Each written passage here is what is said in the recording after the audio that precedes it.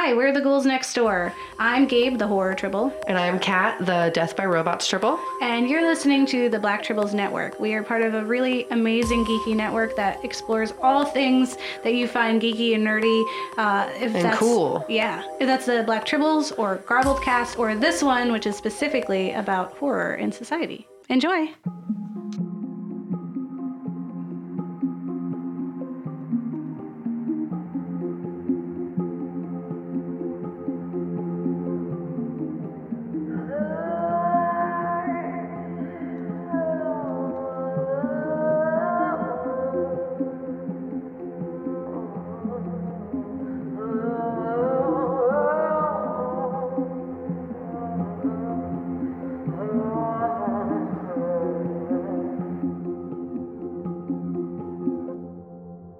Hi, I'm Gabe. And I'm Kat. And we're the Ghouls Next Door. So, welcome to the show.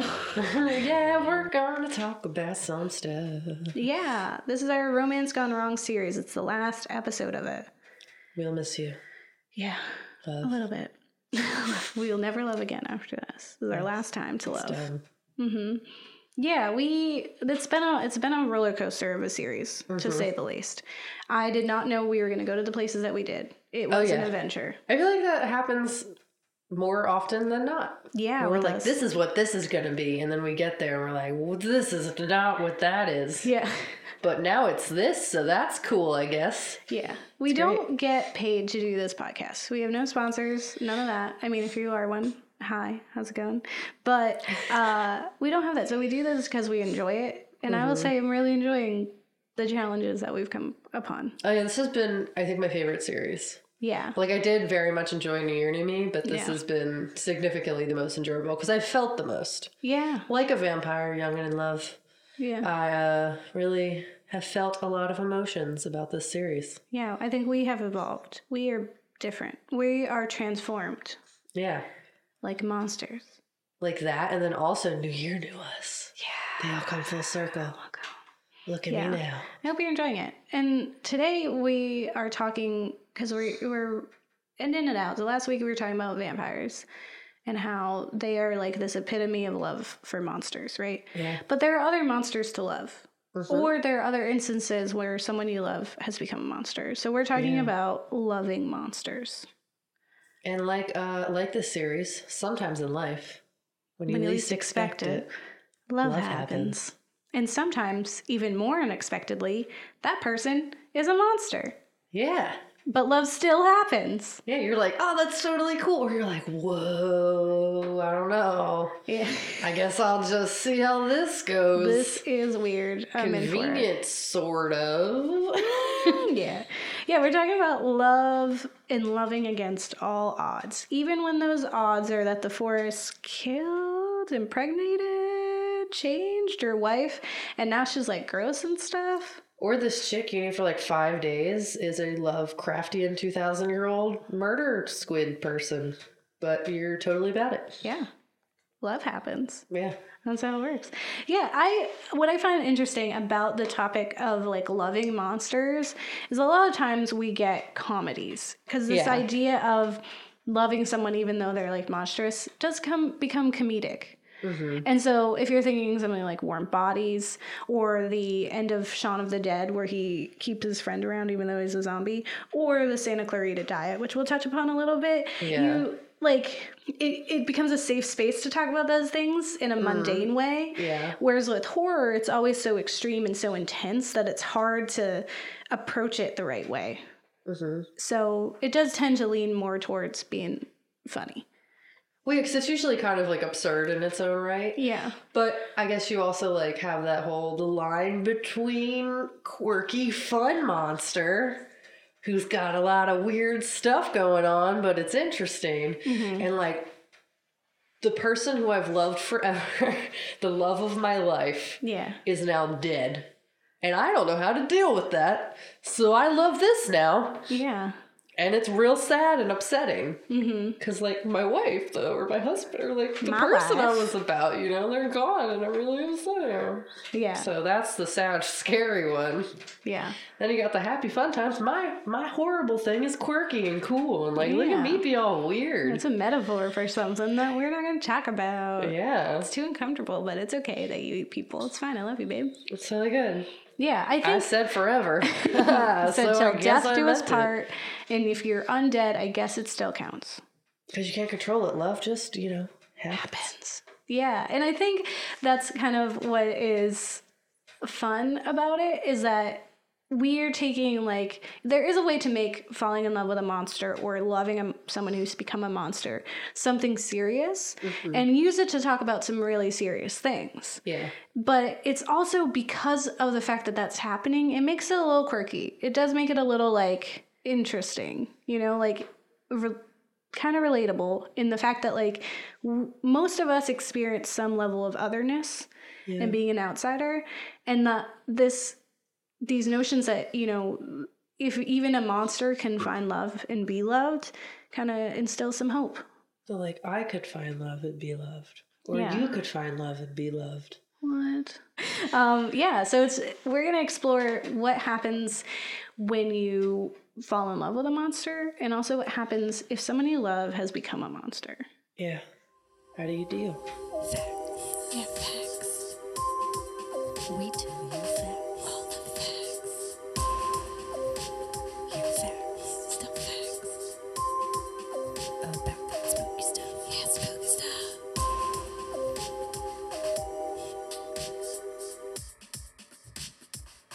All right, so I'm going to tell you about fall in love with monsters, because there's a lot of history. Good. Especially in film with monsters in love. And it's evolved. And I would like to say that currently we're at a place where we can look at media and understand that it's trying to say something. And even if people didn't know that they were saying something previously, they were. Because that's just what happens when you create things and you live and exist in a time. You know, like, you're going to be impacted by the world around you. And you're going to create literature and film that is a representation of the world that you live in. Yeah, I mean, I honestly very much appreciate the people who, like, own up to the fact that they weren't trying to do that. And they're just like, oh, that's really cool. And so the people who were like, no, yeah, that's what I meant. Look how profound and great I am. Diablo Cody. Where they're like, oops, I totally wasn't trying to do that, but that's so cool that, like, these people got all that really interesting and, like, depth to this thing that I made because I wanted to make it and I love what I'm doing.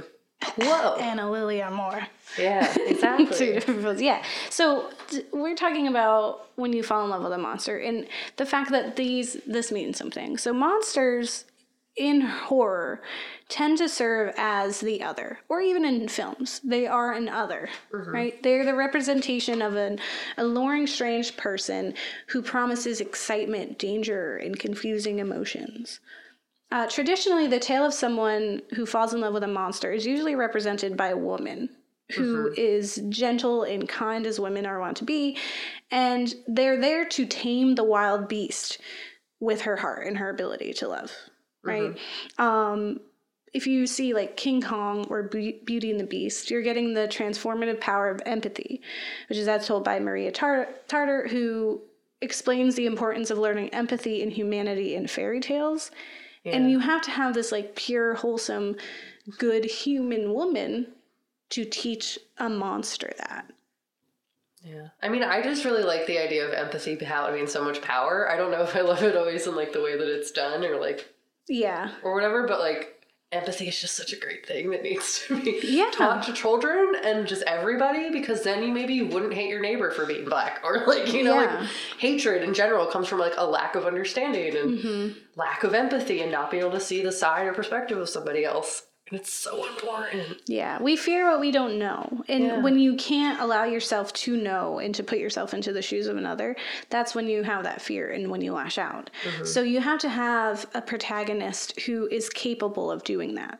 Yeah. Which is, in literature and in history with film, generally is, like, a young white woman, usually, because she's supposed to be, like, the epitome of pure, like, life and love. We see in cinema how the woman is usually intrigued by the monster and knows that there is good beneath, like, this monstrous exterior. This is also why we have so many vampire romance novels with women staying despite their lovers telling them repeatedly of how dangerous they are. We can change them.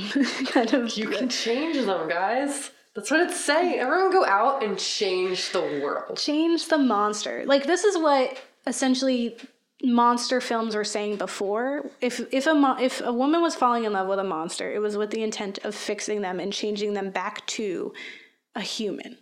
Yeah.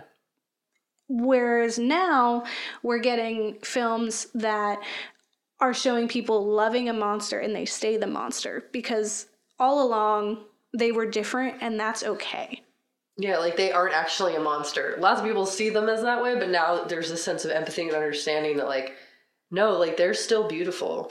Yeah. The way that they are, and I see that and I'm in love now, and it's great. Yeah. Look at me understand other things that are not like everything I saw growing up. Yeah. Cool. Well, but like back in the day when you had these films, you would have these women who are soft and nurturing, and their purity juxtaposed the brutality of these beasts. Their purpose was to tame them. And historically in cinema, this has always been a loose metaphor for like racism or homophobia, or just like a misunderstanding with another being, someone who is different from you, right? It's essentially xenophobia in some way. And like when you think about like Creature from the Black Lagoon or again King Kong, we have usually white women who are captured by these beasts. One of which is a beast from Africa.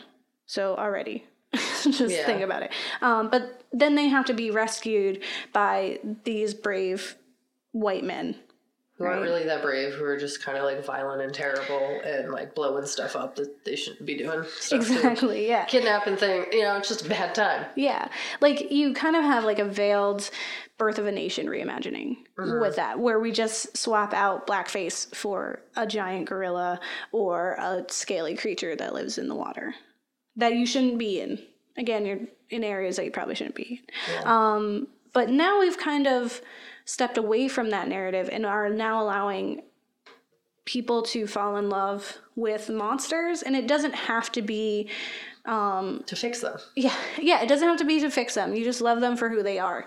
And when you're keeping, what I think is unique is that we're keeping the same idea that we are using the monster to represent the other. We're still using the monster to represent like a different race or the LGBTQ community or possibly like the disabled community. Like it's used to represent another, like someone who feels like an outsider. But instead of the narrative like we're fixing you, is that we're loving you.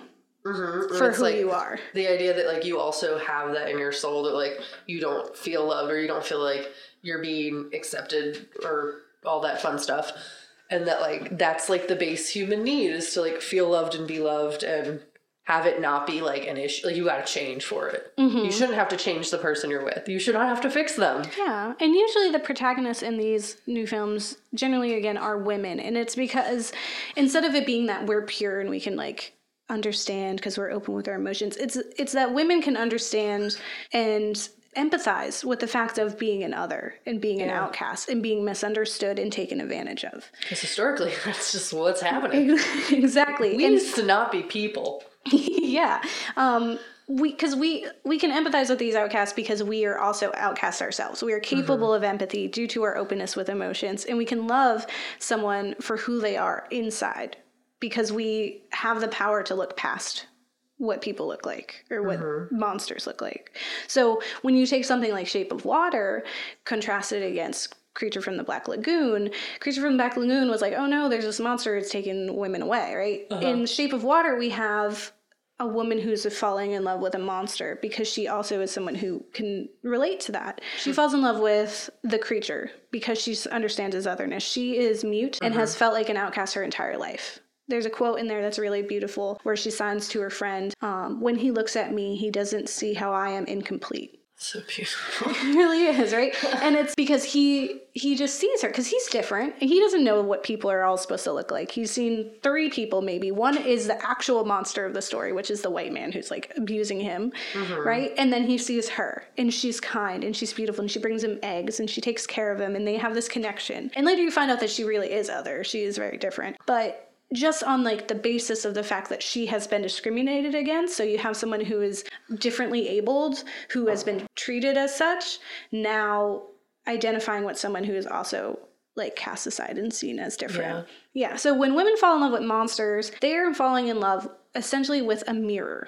Right? A reflection they see of themselves, which is a monster as well. They're misunderstood and alone. And one of my favorite quotes from Junot Diaz compares our being the Latinx community's lack of representation on the screen as having ingrained in us a feeling of otherness, that we're out of the norm and that we are a monster. Yeah, because you don't see a lot in films and stuff like that, so it's like the perception of what is beautiful is not what you're seeing, so there's just like that natural, like, where are we? Yeah. Where are me? Where's me? Yeah, so this is his quote, which I think is one of the best quotes ever. He says, "You guys know about vampires. You know, vampires have no reflections in a mirror. There's this idea that monsters don't have reflections in a mirror, and what I've always thought isn't that monsters don't have reflections in a mirror. It's that if you want to make a human being into a monster, deny them at the cultural level any reflection of themselves. And growing up, I felt like a monster in some ways. I didn't see myself reflected at all. I was like, yo, is this something wrong with me? That the whole society seems to think that people like me don't exist? And part of what inspired me was this deep desire that before I died, I would make a couple of mirrors. That I would make some mirrors so that kids like me might see themselves reflected back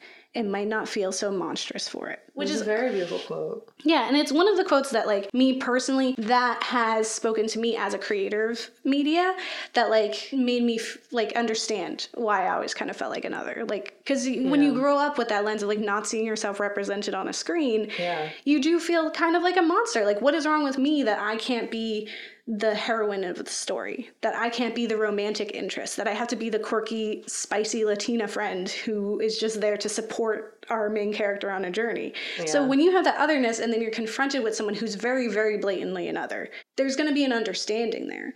And that understanding allows you to love them without any of, like, the weirdness of wanting to change them. Because you know what it means to also want to be loved for who you are. Like, it might be... In a world that's, like, always trying to change you. Exactly. Yeah. So it takes this very, very simplistic idea of, I just want to be loved for who I am, which is just a person of a different color than is seen as the big beauty of the world, and puts it on this bigger scale of, like, but what if I had scales? Like, I also want to be loved if I have scales. So today we're going to explore 2 films in which the men are confronted by monsters, and how they cope is very interesting. Because for sure. It's different, but it's cool. Yeah, it's very different. It's interesting in that in order to shape a narrative around the monster love stories, we kind of need to reverse the gender normatives for these white men. Because both of our protagonists are white men in this. Yeah. And we find that in both films, we're going to talk about how they're shown to be a little more feminine in their, like, demeanors and, like, the actions that they take, their personalities, which allow them to properly appreciate the women in the story. Yeah, they are more empathetic because of these factors. Yeah, and it's kind of sad that they have to, like, we have to change them because they can't be a traditional, like, male protagonist. Well, you can't have a brutish Gaston, like, Beauty and the Beast time. Yeah. You have to have, like, a more sensitive, more... I'm not going out hunting and killing all these big things and the talk of the town. I'm this, like, nice, sensitive guy who's, like, here and he's... Yeah. I don't know how to fish, but, like, I'm going to try because I love you. Yeah. He's, like, like, when you're even thinking about the main character guy from Corpse Bride, right? Like, he's, like, this, like, squirrely little kind of shell of a man, and because of that, he's able to fall in love with a literal corpse. Right? If he was, like, the big burly man who's, like, super handsome and can get whatever he wants, there's no way he would be put into the predicament of being able to fall in love with a corpse bride. So we have to, like, take them away and put them in a position and make them a person that is susceptible to feeling otherness and to feel society empathy. Doesn't let the big burly strong man have emotions. Yeah, you're not allowed. You're not allowed. You have to be, like, a little feminine to do it, or just a little different. So by making them that way, they can now see these women for who they are and fight for them because they've opened themselves to it. Yeah. which is interesting, you know, that we have these films that traditionally had women as the protagonist, and to see how we have to kind of change it for a male reversal. To be a protagonist is kind of cool, but also a little sad, and just speaks to the fact that toxic masculinity in the world is affecting us in that way. But it's just really interesting, because you have the whole falling in love with somebody who's already a monster, and there's a lot of layers there, and I think it's somewhat easier to fall in love with somebody who is already a monster, because that's a part of their personality. You're meeting them and you're like, oh, you're pretty cool, but I'm not engraved in like who you are yet. Yeah. And then as you're getting to know them, you find out like, oh, fun fact, I have a bunch of tentacles that sometimes come out if I don't take my medicine that is blood of babies or animals or something. You know what I'm saying? Oh my gosh. I get a little weird. Call it hangry, if you will. Yeah. And that's just part of who they are. So you're getting to know them, and that's already your perception and understanding of that's who just another part that you're learning. It's like, oh, I'm allergic to peanuts, and also I turn into a tentacle beast at night. It's like, okay, well, I'm going to take those two, compartmentalize those things, and I'm going to love you because I know that's who you are. Yeah, it's already the understanding. You're not getting thrown off after years of loving somebody and thinking you know who they are, and then them suddenly being something different. Where what we'll see with Honeymoon is you're not falling in love with a monster. You were in love already, and now the person you loved has transformed.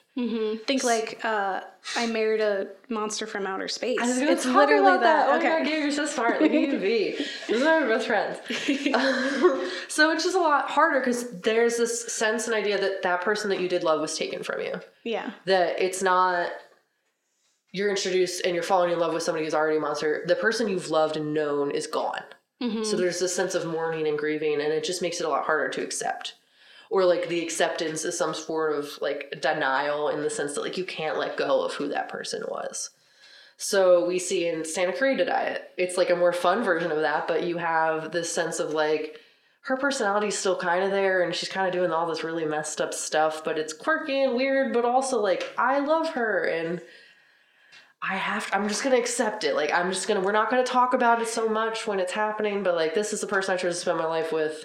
And it's weird, but okay. Yeah, we're working through it. Because she, gets more confidence in Santa Clarita Diet. Like, she always had essentially, the monster in her was just a repressed monster.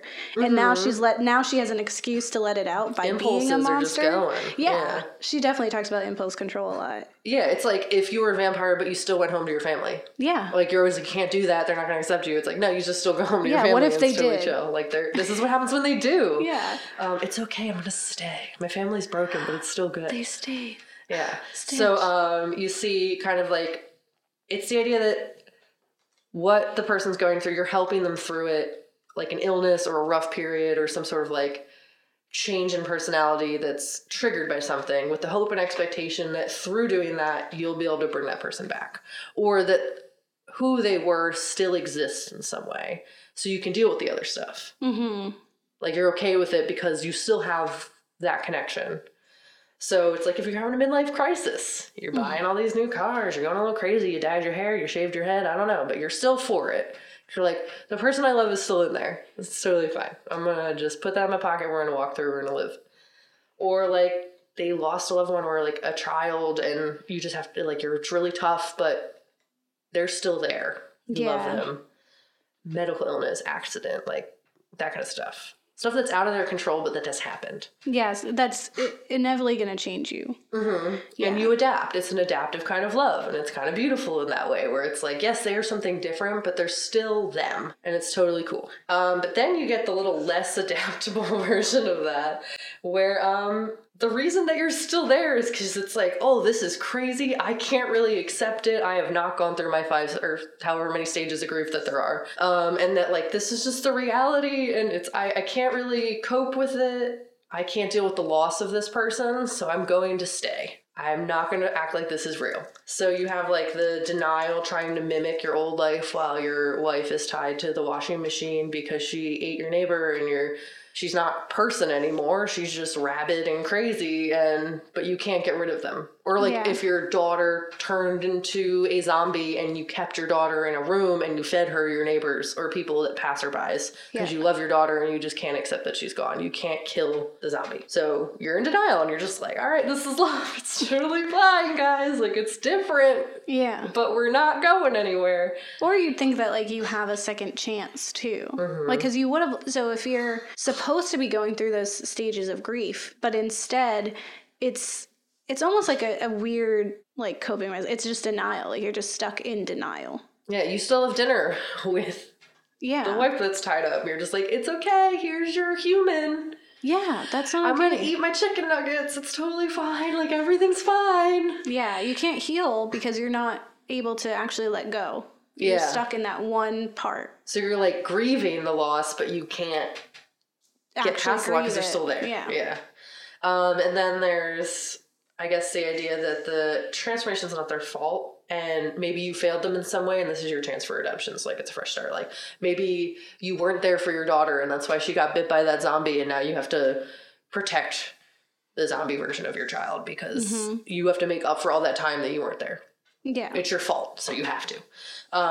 Or you get the fun version, which is I married a monster from outer space, where you didn't really know them that well to start with. So, like, this is the reality of who you're with now. Guess that's what we're doing, and it takes you a little too long to notice that they're different. Because you didn't know who they were to begin with. Yeah. That's how much you did not know them. And it's, like, hard because it's, like, how well do you know the person that you're with? That's just that stress of, like, do you really know who you're married to? Yeah, it's like the button. Dating, or who's in your bed. Like, or button. It's like, do you really know your husband? It's like, okay, hold on. Probably. If we got married 100 years ago, I don't know. Because it was probably not my choice. Yeah. I'm just here now, but hopefully he's not an alien who's trying to... But then also what's funny about that movie is that, like, she had no empathy for the situation. It was like the reverse. Like, you're saying he's a monster, but you don't care at all. You want him dead. You want your old husband who you didn't really know anyway back. Yeah, and that's a different kind of loving monster, or just like monster human romance, is that Mars needs to repopulate trope, which happens in quite a few different films and media. Yeah, you know, got that alien pregnancy thing going on. Yeah, nah, son. It's just a lot more different when it's love of your life has been stolen from you. Do you stay or not? Do you stay or should you go now? And I think, honestly, the way it goes is if that person still is kind of them. Yeah. Yeah. If they're a mindless beast person who has no semblance of who they once were, and they're murdering and doing bad stuff all the time, and they don't actually care about you anymore, probably not. But if they, like, still care about you and want you around, and they're just kind of, like, different and weird now, probably, yeah. That's where I'm at. Nice. Films. We watched some films. Now let's talk about those films. And all that spooky stuff.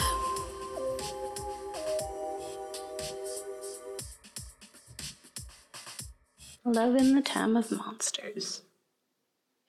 Yeah. So we watched some things, as we want to do. Yeah. We watched... Their eyes. Yeah. Watch them. So we watched Spring. Which was great. It was really good. And we watched Honeymoon. Spring, I felt like, made me feel the same way I felt about Only Lovers Left Alive. Where it was like, oh, okay, this is going to be whatever. And then I really, really loved it.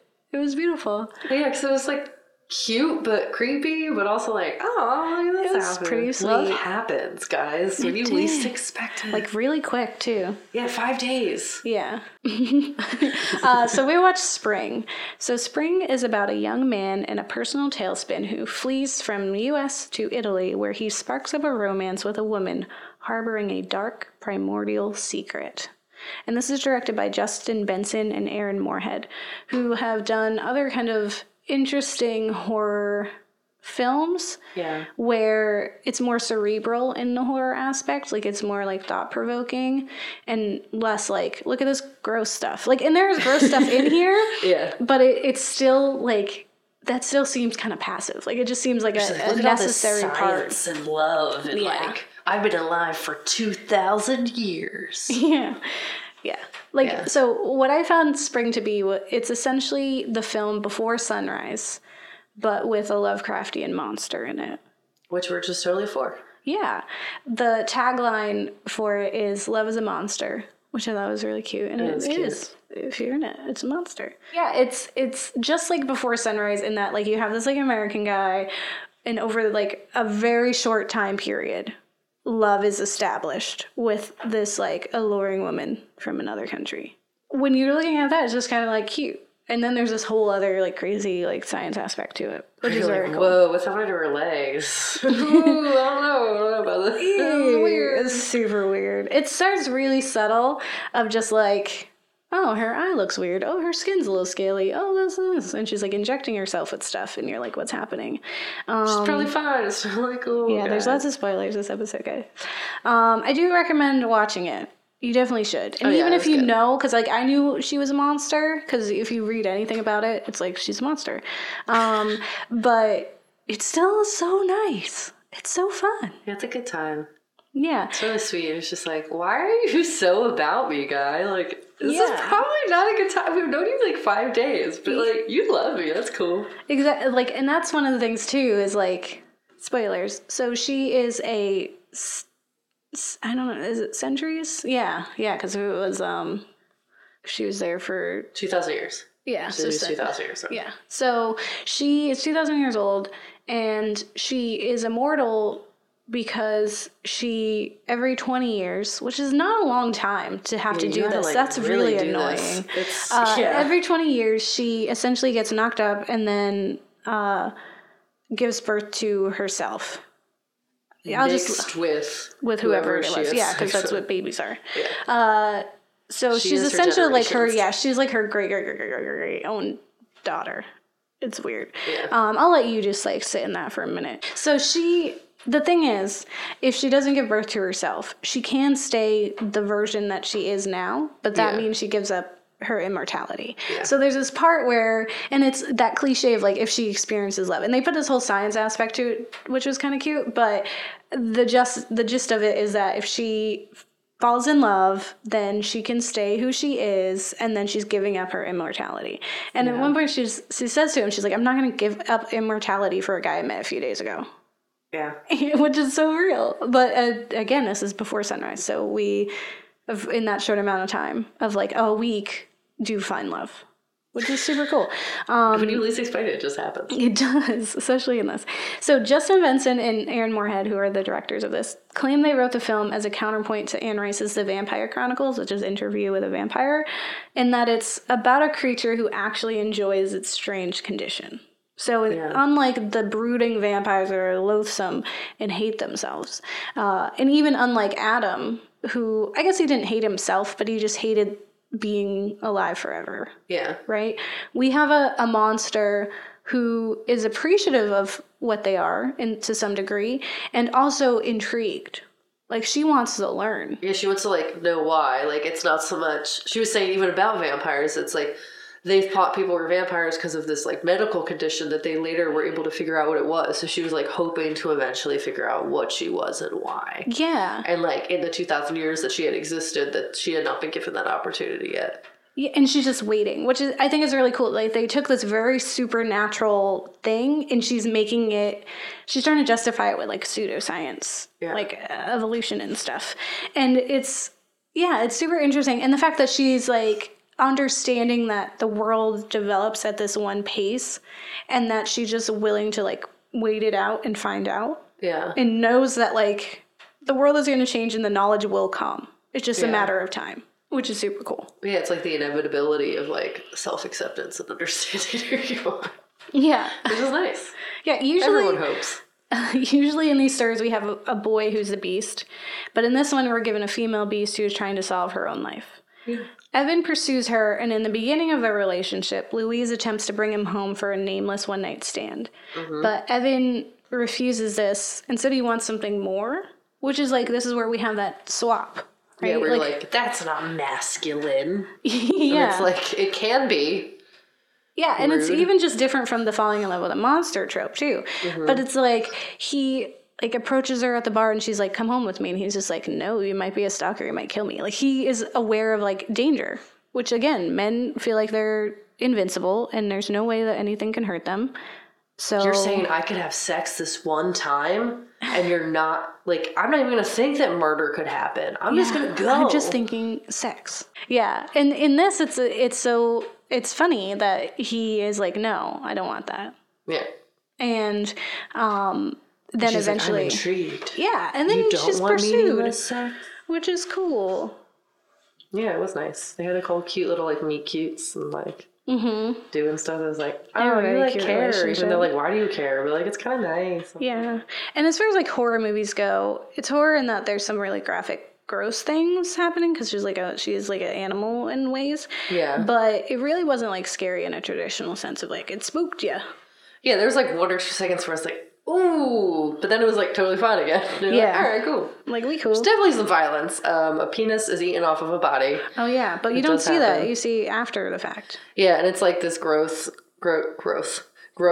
man who's like trying to assault this woman who seems totally not okay. Yeah, of course. And he's American, of course. I think another thing about it was that, like Only Lovers Left Alive, you have these supernatural elements, but it really is just like a catalyst, and it just gives us the opportunity to talk about bigger things. Yeah. And it's not just like, I'm a vampire, let's talk about vampires. And in this, it's like, I'm a monster, let's talk about monsters. It's like, let's talk about science, let's talk about evolution, let's talk about what love is. It's a chemical. Something worth dying for. Yeah. And then even like kind of talks about like the beauty of being mortal as well. Yeah. So like in his ability is his attempt to keep her as who she is and with him, essentially giving up her mortality to be with him, because he tells her like, I think you could be the love of my life. And it's like, okay, you think. And he's like, why aren't you in love with me after a day? And there's all he like talks about like what's nice about being mortal and like the appreciation you have for life from that is like, yeah, you and could die. It's beautiful. It makes things more meaningful. Yeah, it's not just another mundane day. Yeah. Because you don't have forever. You have to make it count. Yeah. Every second. One of the quotes I really enjoyed was that he says, every cold makes you appreciate every moment you are well, which is like, when you think about it in a broader sense even, it's like every time you experience something really sad and tragic, it also allows you to appreciate the times when you were not sad and there was not tragedy, right? You can better appreciate that because your life is so, like, small. Right? Yeah. Where if you have like forever, everything becomes kind of meaningless and nothing holds as much strength and like impact to you. Yeah, you can just do whatever you want. You can love everybody. You can have sex, eat food. It doesn't matter. You can be a vampire. Yeah, mortality essentially gives us a purpose. Where it is kind of more beautiful that like it's not forever. Everything kind of does mean more. You're here. Yeah, and when you think about it, love kind of means more when you're mortal because you only have this amount of time. And if you decide to choose to live with one person for the rest of your very small life, that means something. That means something more than if you're like, I'm going to live forever. Let's get married for a little bit. Like, you know, it's like, I only have this amount of time. And I'm wasting it on you, essentially. Like, I am spending it all on you. Isn't all love just time well wasted? Yes, exactly. That's a song I wrote when I was, like, 17. I wrote those lyrics in the song. Because you were a little vampire. 17. Yeah. Aren't we all just considered time well wasted? Yeah. Yeah. Hopefully. Yeah. Hopefully you're not a waste of time. Yeah. Spring is great. I definitely recommend it. Highly recommend it. I want you to watch it. Yeah. And I don't know if we... Do we recommend the next one? I don't know. We'll get there. But we did watch another movie, Honeymoon, also from 2014. A newlywed couple finds their late country honeymoon descend into chaos after Paul finds Bea wandering and disoriented in the middle of the night within the forest. Yeah. So essentially you have people who know each other and have fallen deeply in love and are totally about it, transformed into like this very horrific... What has happened to my wife? I loved her. I knew her. We had this life together, and now she is hell of who she once was. Yeah. And it's really sad because it's like we had this really wonderful relationship. We got married. There was like a purpose, and like aliens happened. Spoilers. Yeah. Aliens happened, and instead of love happening, aliens happened, and a bunch of awful stuff. And now my wife's all different and acting all weird, and I'm really upset about it. Yes. It's very hard to accept this version of love. Like, he has this whole crisis where he's like, you smell like her, you taste like her, you have her toes, but you're not the woman I love. You're not her. Where is she? I'm upset. Yeah, like, this isn't the person that I married. Yeah. Who is it? It was like 5 days ago. Yeah. I married you. We were totally cool. Yeah. What happened, man? Yeah. There's a lot of theories. Yeah. That the director said, or writers was like, nah, that's not what it was about. But It was about aliens. it was just about aliens. But again, you don't always know what you're saying sometimes. Yeah. And so it definitely is like a Married Monster from Outer Space, where we get to explore the allegory of the rude surprises in store for people who think they know each other before joining hands in marriage. Yeah. You think you know your wife. Do you? Do you know your husband? Or is he an alien? It's like, no, they're both human, but then bad stuff happens. Yeah. And just like in Evan in Spring, we have to change our male protagonist so that he can be susceptible to this situation. And so Paul is like constantly emasculated by Bee in it. Mm-hmm. She knows how to fish. She's killed things with her own hands, like fish. She teases him about being afraid of things.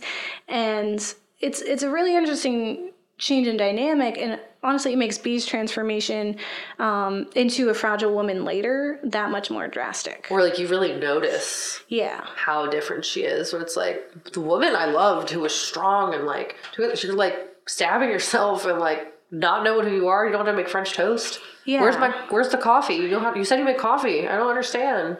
Yeah. I have to take care of you and help you and save you and what? Yeah, she went from being someone who was very confident, who essentially, like, she had the hold of the relationship. Like, she chose this location. She wanted, like, he says, you wanted to get married, right? Like, she wanted the wedding. She essentially has like a lot of the control in the relationship and is very assertive.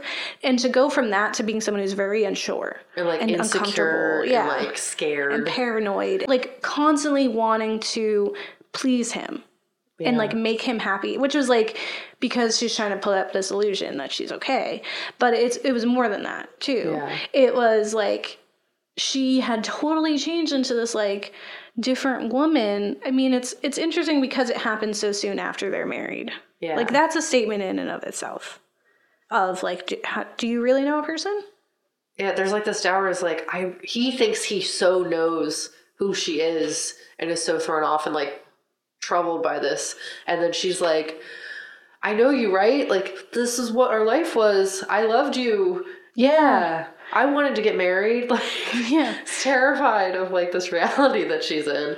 Yeah. But there's so many theories of why this is the way it is. So I know that there's one that she's pregnant. That's one. The one that I'm going to talk about though, which is my times, is one that is like she was pregnant, but then had an abortion, but then died during that. Like it was like a self-inflicted abortion that like got infected and she died before they actually had their wedding. So a theory on Reddit essentially says that this all happened right before they were about to go on their honeymoon and she died because she got pregnant and they weren't ready to have kids. And she essentially tried to like at home abort the baby without telling him. What this is saying that the reason she got so sick is because like she was like infected, recovering and infected, but then in this case dies before they go on their honeymoon.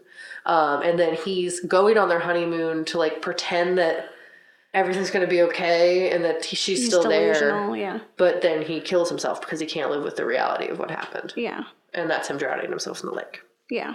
I'm saying that's not what happened, but that's a theory that exists. Yeah. And there's also the theory that like just the idea of her getting pregnant is also a kind of representation because like their first like disagreement that they have in the film is when in the morning he says like you need to rest your womb and she's like such a weird thing to say. Yeah, she's like, why? I get we're married, but like we don't gotta have kids right away. That's weird. Chill out. And he's like, oh, it's because of like how great the sex was and blah blah blah. And it's like, okay, that's not the part of me that you had sex with. 1, 2, no. And she's like, I'm not ready to have kids and all this stuff. And the thing is, like with pregnancy and with him referring to it so soon, is kind of like she loses her autonomy in a way when you become, like, essentially you're just, like, you married me just so we can have kids. Yeah, like, that's my role. That's my role in this. I'm no longer a person.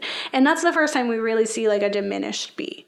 Yeah. Right? That's the only time we see her insecure and uncomfortable. And this is, like, pre-incident, so that's, like, a big deal where you're just like, ugh, why? Yeah. So then if she is pregnant, right, she's losing herself. She transforms. She changes. And it could even kind of be, like, just a form of depression that comes with that. Mm-hmm.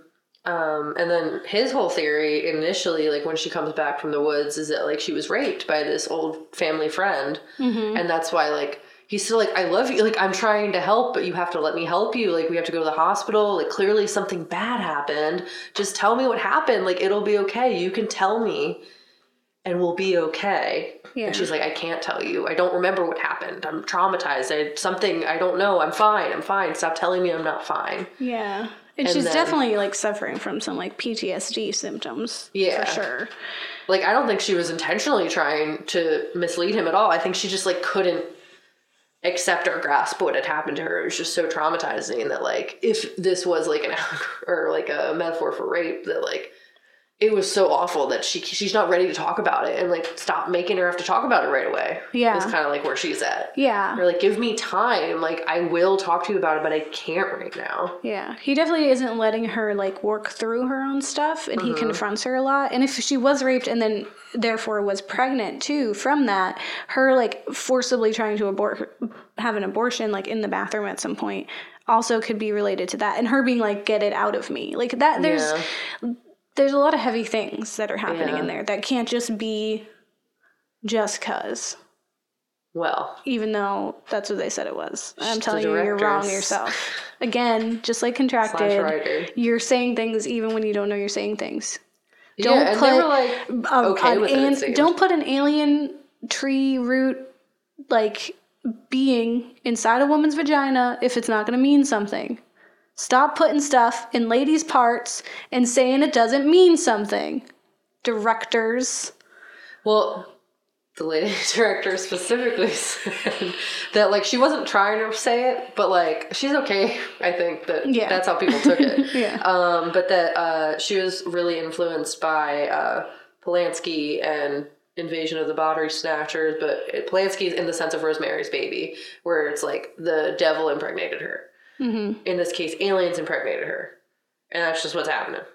Yeah. So aliens didn't impregnate her. It was not consensual. She was raped in the woods and given alien babies. Yeah. And it's very upsetting, and she doesn't know how to cope with that. And that they're going to take her because now they're hers. They're theirs. Yeah. And similar to Rosemary's Baby, that's like the devil's now, the baby's now. That's cool. Yeah. That's what it's about. Trying to be real transparent. And then, like, everyone, like, saying that it's other stuff. Mm-hmm. Metaphors. She's like, no, it's aliens, guys.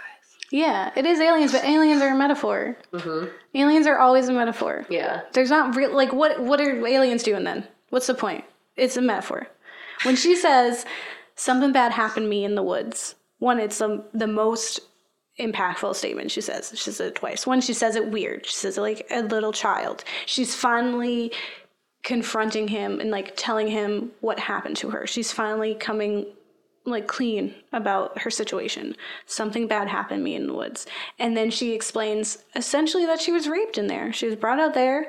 She was taken advantage of. She was hurt. And now she is broken. She is different. And there's that's something essentially inside of her. And the thing is, like, okay, if you're taking the analogy of rape, right? In the whole form of, like, the ejaculation, it's now inside of her and she's forever changed. Then you take the whole idea that she has that thing and it's like no matter what she does, it's in there. Mm-hmm. She's different now. She's become this monster. And it's this thing that, like, he won't ever understand her and he'll never be able to, like, accept it and help her through it, really, because he's not really accepting that it happened that way. Yeah. Like, she's trying to explain, like, no, I'm different. Like, I'm not, like, you keep saying I'm not B, and it's like, that's true. I'm not. Yeah. And that's okay. I'm not B. Because when you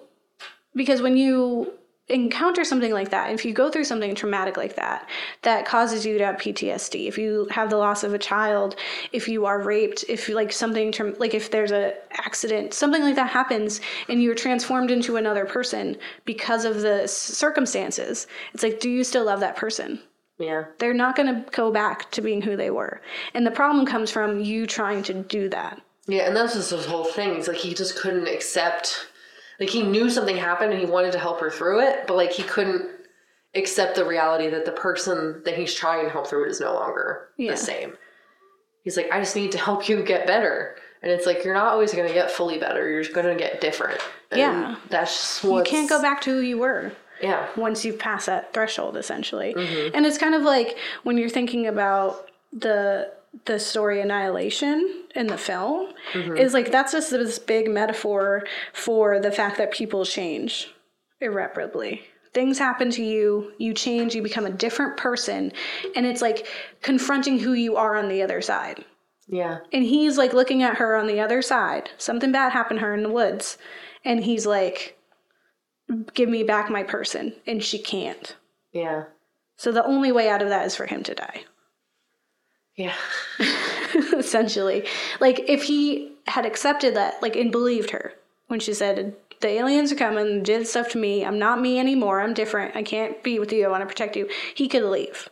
He could have left her. Like, yeah, part of it is the way that it's presented to him, though, in a lot of ways, is that she's not her. But, like, that we don't remember. That there's something outside of her that's taken over her. I think that's, like, the part that he has, like, the hardest part grasping. It's not that she's just different. Yeah. It's that, like, this is an imposter. And I think that's where that's it gets also real. a whole nother level. Yeah, Yeah, it's a that's whole a married a extra monster layer. from outer space level. Yeah. Where, like, the aliens have the real her, and then this is just something that they gave him to, like, that she's gonna murder him, and it's totally weird, and it's bad. Give me my wife. Yeah. My wife. But, like, there's definitely, like, that weird extra layer to it where you're like, ooh, this isn't her. This is or, like, they took her mind, and this is different now. Yeah, she's gone. Yeah. Either you love this new alien her, or you leave. She's different now. Or she tries to hide you to save you. In the water. Yeah, where you breathe real good. Yes. You're a fish man. You'll totally be fine. It's interesting that that's where both the husbands ended up in that film, because it's like, what are these aliens that they can't see underwater?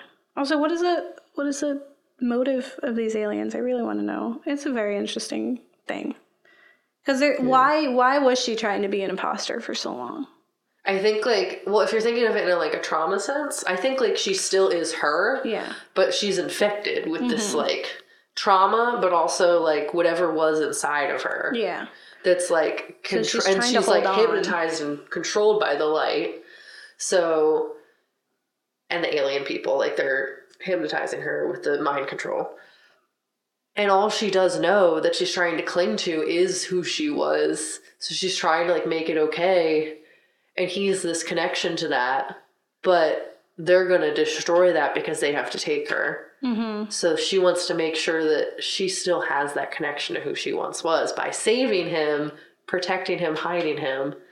And how she hides him is by drowning him. Yeah. It's a good spooky film. I only recommend it if you are into horror films and spooky films. It's just, like, uncomfortable and stressful. It's incredibly stressful. And I think that's a big part of it, is that you're just really intensely stressed. And you're also really sad.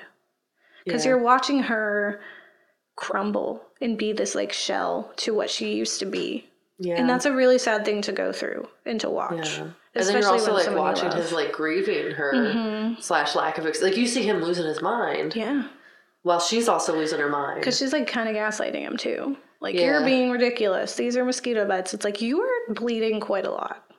Yeah. Please tell me. And to also feel betrayed. I don't know who to be kind of, like, upset with. Because, like, you kind of are upset with him because you're like, she's clearly going through a lot. Like, let her get there. But at the same time, you're like, no, you got to knock her out and take her to the hospital. Because clearly stuff's not cool and she can't.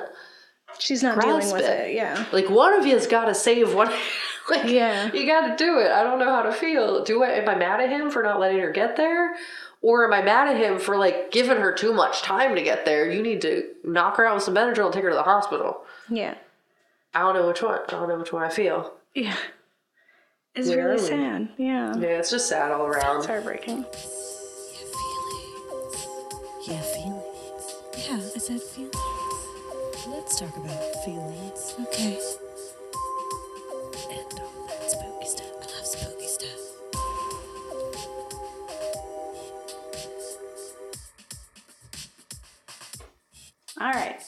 So if you like it, it's when will my reflection show who I am inside. Mulan. Yeah. Or if you don't like it, it's we don't remember. We don't remember.